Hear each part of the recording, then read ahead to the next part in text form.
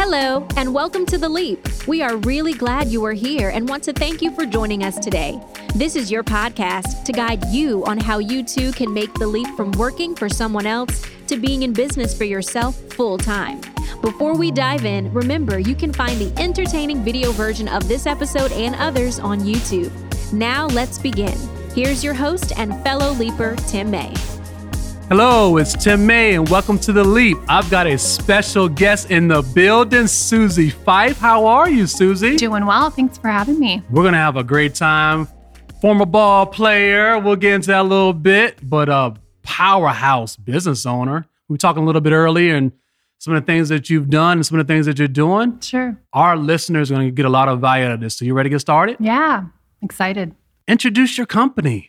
Yeah, so I own a creative agency named Red Orange Studio. It'd be 15 years old as of June 5th. We are a creative branding agency, so we serve as brand partners to different organizations and companies, small scale to larger businesses, a lot of nonprofits, healthcare, transportation, finance industries, and then just across the board with a lot of our small business startup packages that we do as well, which include 5-page WordPress websites, logo designs. We just do a lot of creative copywriting and messaging as well. So been doing that for a while and have been fortunate to do what I love. So creative agency, what does that mean? Yeah, so there's a lot of great creative agencies, quote unquote, in Richmond area. And a lot of them might specialize in some different things. So somebody might specialize in video or content creation.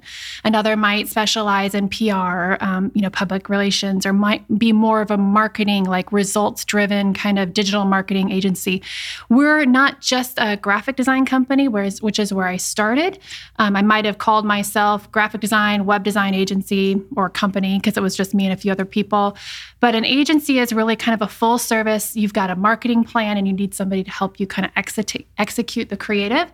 A lot of times agencies are using partners and bringing them in and kind of serving as the one go-to source for either business owner or, like I said, an internal marketing team that wants to use an agency to create their content. And even if we pull in partners, like they want us to be that central point of strategy, really building out the strategy to speak their brand voice, to carry out the goals or objectives of their marketing strategy. So, wow. So, okay. So let's take the listeners back a little bit, okay? Okay. Where are you from? All right. So I am from Iowa, Midwest girl. Okay. Basketball and art brought me out to Richmond, 1,500 miles away. I was the only family member to go far away for school, but really wanted to leverage my athletic kind of ability in basketball, love for basketball, to get a good art education. And you went to VCU, which has an outstanding arts program. Yeah, one of the best in the country. And so you major in? Communication, art, and design. So there was a graphic design track as well. There's lots of art tracks, and they've changed since I went to school. But communication, art, design with a focus on digital art. Okay, so you graduate from college, and what is your first job out of college? Yeah, so my first job, actually, I did do 1 year because I couldn't get a job out of college. Yep. I did the grad program for sports leadership at VCU and was able to do all the graphics for the athletic department. So they just gave me a little stipend and paid for my school.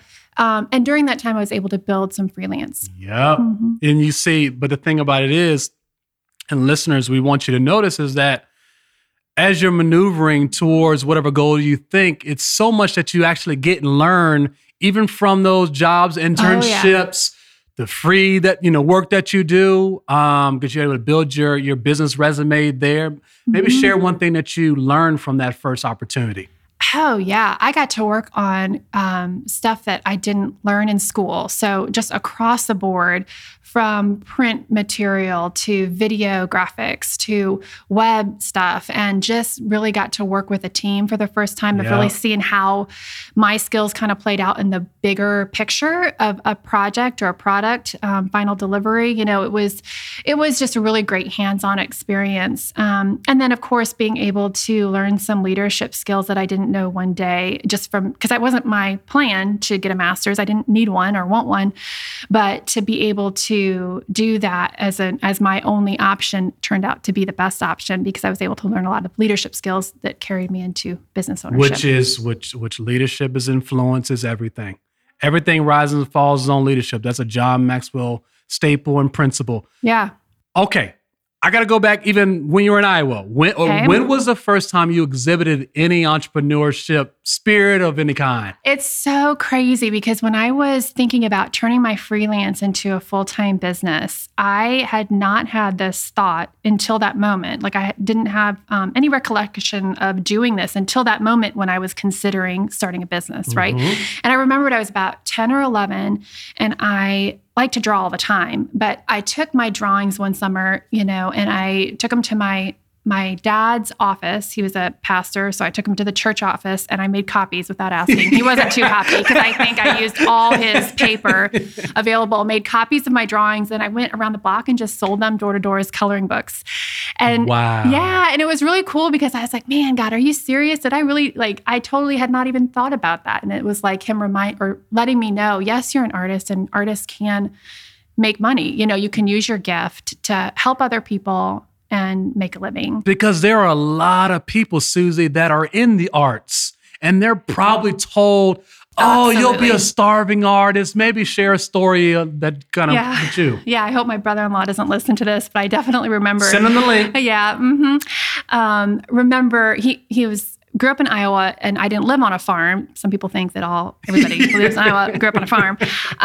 But he did. So when my sister married him, I was young, and he would take me out in his tractor. And, that's the place where you have talks. So he takes me out in his tractor, and he's like, so Susie, you're really smart. I was like valedictorian, and I was like a smart kid. And he's like, you sure you're going to be using your gifts if all that intellect going into art? Are you sure that's really what you want to go into? And kind of, I don't think he used the term starving artist, but that's kind of the vibe I got. What he implied. And it was out of love, but just, I think that was kind of a typical mentality is you're going to study art that you may or may not have a career in it, So yeah, that's one instance I can recall. I mean, mostly though, my family were supportive, and it's not that he wasn't supportive. They want the best for you. Wants the best for me. And I was just having a conversation with a new friend a couple hours ago, and they are looking at possibly changing careers from sales to doing something that they can use their creative gifts some more, and pivoting a little bit. And I think a lot of people are in that kind of position now of,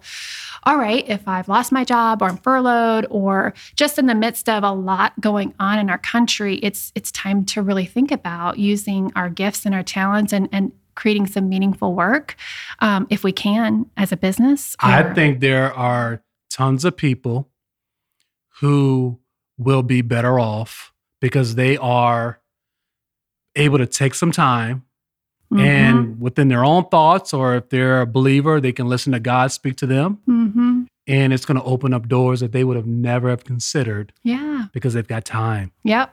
And it's a gift. Time is a gift. So at VCU, and then what's the next step from there? Yeah. So, all these job openings at different agencies in Richmond. And I'm like, I want to, have a design job at one of these cool agencies where they've got ping pong tables and stuff. And, it just looks like that so much was fun. The rave. Yeah, because that was a rave, to kind of attract, new employees. Yep. And I landed a job at a finance company. Oh, okay. Yeah. And as an in-house designer, they were one of my freelance clients. And they said, Susie, you're great. We really need some marketing help. Will you come? And so it was funny because I told them, yeah, I'll come if you let me paint my office orange. And would you believe they actually did? You would turn the corner of this very conservative, traditional finance office, and there'd be this glow, from around the corner. And it would be my very orange. It was not like just this subdued pumpkin orange. It was I was like, wow, okay. It was like, it probably was more orange than I had anticipated it was going to be. But every wall, it wasn't an accent wall. It was all four walls were orange. I had a lot of people laugh at me about that, but it was pretty cool. They let me do that. And, it was talk about, sometimes we feel like we are optionless or like we're just going to take what we can get. Well, really, I think I'm thankful that I had those opportunities, even if they didn't seem like exactly what I wanted. I definitely am convinced right now, looking back, that those were the right opportunities for me, because that finance company was owned by two men that really mentored me and showed me how they ran their business. They would answer any questions I had. I got to learn the finance side of things, and it was during that time of working with them, probably about my third year, that I had started thinking about turning my freelance work that I was doing on the side into business. And meanwhile, they were so gracious. They let me use their computer, the software they paid for me. They said, you can use it for your freelance work as long as it doesn't interfere with the work you're doing here. So anyway, they let me go part-time to move my freelance into Red Orange Studio. Wow. They let me go part-time for a year. And then when I came to them and I said, hey, my freelance has really grown, I think I'm ready to go full-time, they became my first retainer client and were retainer clients for like 10 years after that. So huge mentors. I can go to them even now and just kind of ask them questions. When I merged my company with Teresa, they were one of the first people I talked to, because they have done it successfully as business partners. So you're working there, and then you say, you work out something where you can work part-time and then really start growing. At what point, where were you? Walk me through your mind the night you said, it's time to do this full time. Well, for me, there wasn't like an overnight thing, but there was definitely really a knowing that I could do it and that I had the support in place. So by then I was married and I had a supportive husband. I was pregnant with our first kid. So there's definitely a part of me that was like, oh my gosh, like, can I just have worse timing? Like I'm about, but on the flip side, I was like, well, actually it could be really the best timing, because I can be more flexible and, create that flexibility for my son, and which was my firstborn of 3 now. But yeah, just really, did a lot of planning, had a lot of mentors in my life that reaffirmed me that it was the right time. I didn't just kind of flippantly go into it, but there was certainly a leap, of faith in that I was going from a very good paying job to something where, I had to kind of meet a certain number of logos I had to design each month and certain number of things to even make a 70% of what I was making before. So yeah, that's kind of how it was. I knew that I could do it with the support that I had, but it was certainly a leap. I like to ask people, how much did you have a lot of money in the bank when you made the leap? Like 90% of the people I interview, they're like, are you kidding me? Like, no. And I mean, thankfully with the creative skill, like a lot of that marketing work that maybe a startup would need, I could do for myself. So a lot of it was just creative problem solving. I remember I had a wedding division where I created custom wedding logos and invitations for the first 5 years of the business. I ended up selling that about 6 years or 7 years in. But I remember going to a wedding show, and investing to go there to show my three invitations I'd ever done. Showed those 3 best invitations. But I had some friends bring their husbands or guy friends, and I had them put on a red orange shirt that I made, because I knew it was going to be a bunch of women around, and I wanted guys to be representing my brand. Absolutely. So they were going around representing just kind of walking through everybody with my brand on it, giving away gift cards if they stop by my booth, or, just really trying to get creative with the limited funds that I had. And like I said, I'm just thankful to have some of those, the creative skill set to do some of that on a low budget. But you know what? It takes money in investing. It really does. Was there something in your life, in your family situation where, you and your husband said, you know what, let's hold off on doing this or cut back on doing that? Maybe talk about how you maybe had to alter your lifestyle to make this dream come true. Yeah, it was early on in our marriage, and I'm so fortunate. My husband is so supportive, my biggest encourager and cheerleader, and material things were never important to him. So he didn't need to have a big house or, we didn't go shopping. Like Yep. there were a lot of things we just didn't do, but we both had that similar mindset that it wasn't that important. We had everything that was important. But I had my parents, had bought me a computer in college, and it was a really, really like the top of the line computer. And I probably got their support buying some software, and so just having it was a little bit is what all I needed to grow. And then it was just a matter of whatever income I had. Thankfully, John, my husband, had a somewhat steady professor position. Anything that I made just went back into the business for the first couple years. Yep. I mean, I might have paid, if I paid for any bills, it was out of the business account that I could write off, Yep. Home internet. There was a lot of things that I could write off, which was a benefit to the family, but I wasn't taking a paycheck for the first couple of years. I mean, what was that? I was like, Right. It's only actually in the last 4 years that I've taken a steady pay and really what I should be making. And it's still way under, but it's, I first time 4 years ago that I took a steady paycheck, pay myself. Yeah. So, But you know what? So let's take a moment here and help our listeners, because some of them are listening and watching this and they're saying, whoa, it took a year or two for a steady paycheck. Like, I don't know if I could do that. And I probably say this on almost every one of the episodes that I do. And I will say it on this one as well. When you want to make the leap, it's very important, at least is what I did, and this is what I profess, that when you want to make the leap, you actually alter things in your lifestyle so that you can be successful and fund your business, as opposed to skimp on your business in order to have money for your lifestyle. Oh, yeah. Yeah. I mean, it's one thing if you have to skimp on your business to meet your needs, but there was no extra fluff. Yep. And it was okay because I was doing what I loved every day, and I was helping people and I was feeling fulfilled. And when you ask me to look back, I did not miss out on anything. It didn't feel like a sacrifice. Oh, no, it really didn't. And I know everybody's in different situations and positions, but it is so doable and the sacrifices are worth it. I wouldn't say that throughout the 15 years of business ownership, I haven't thought, is this worth it? There's definitely been times where it feels like sometimes it's unbalanced, the sacrifice I'm making, and wondering if it's paying off. But there is no other way that I'd have it. I hear you. We got Susie Fife of Red Orange Studio here. Want to ask you this, Susie.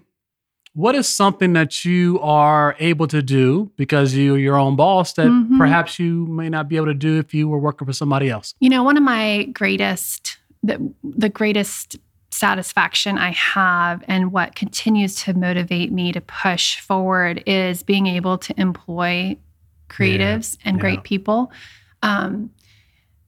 Providing opportunities for jobs and for internships and watching people grow. I had this awesome web developer who I gave him his first full-time web development job, and he was a waiter, before, and did it on the side, but he was so good. The best web developer I'd had come across. I'm like, I don't know how I'm gonna make this work, but hey, you want to come work for me? And then to see him go off 3 years later and get this huge, twice the salary, probably, if not more, development job. And he is now in that work world. And it just brings me a lot of satisfaction to help people in their own careers move forward. It's interesting. I sit down with tons of people and have these conversations. And people that make the leap, they rarely ever talk about making a ton of money and the material things. It comes in it helps serve somebody. You're serving a purpose. You're solving a problem, and you're able to employ people. It's a really humbling. It's a humbling feeling. It's a responsibility. Yeah, but it's a humbling feeling to know that you were able to plant a seed, give an opportunity, just like someone gave you an opportunity, and plant a seed on their pathway to wherever it led for them. Yeah, and it's just so cool to be a part of a team. I played sports as well and team sports. And you can miss that kind of once you go to college or you graduate, maybe you're working, for someone else and perhaps you're not a part of the team, or maybe not everyone, might be part of a team, but not everyone is part of the team, and just to be able to employ people and help people out and know that the braces that their child has on is because you had this idea, you took a risk, and you're producing, they're working with you, and their child has braces. I'll never forget, I employed I hired somebody. It was actually my first ever employee. And I remember her saying, I've got to go get my child braces and not of this and not of that. And it was so humbling for me because I was like, you're able to help people out. Yeah. Yeah. And it's funny because if you were to ask me what's also like the hardest thing about owning my own company, it would be managing the people. Yeah, for sure. So it's like this, but wouldn't we say the same thing as parents? Like the hard thing about parenting is like managing our kids or disciplining them or, but then the payoff is just amazing. So yeah. And just the waking up every day. I personally haven't had that Sunday morning. I'm sorry, that Sunday evening feeling, that gut feeling like, oh my gosh, I got to go into work. I've been nervous for sure. Like I'm not going to act like I haven't, but I've never had that. Oh my gosh, it's Sunday evening. I've got to go into work, and that's priceless. Yeah, that's priceless. I definitely, you hit it on the nail. We probably could make more money if we were to work for somebody else. Take our skill sets; they'd probably pay us double. But Sunday evenings are sweet. Spend time with your family, knowing that you go to something that you own and to be able to help. And cool. I like that because a lot of people do have that Sunday night kind of feeling. And it is nice to just be like, oh, man, not to have that.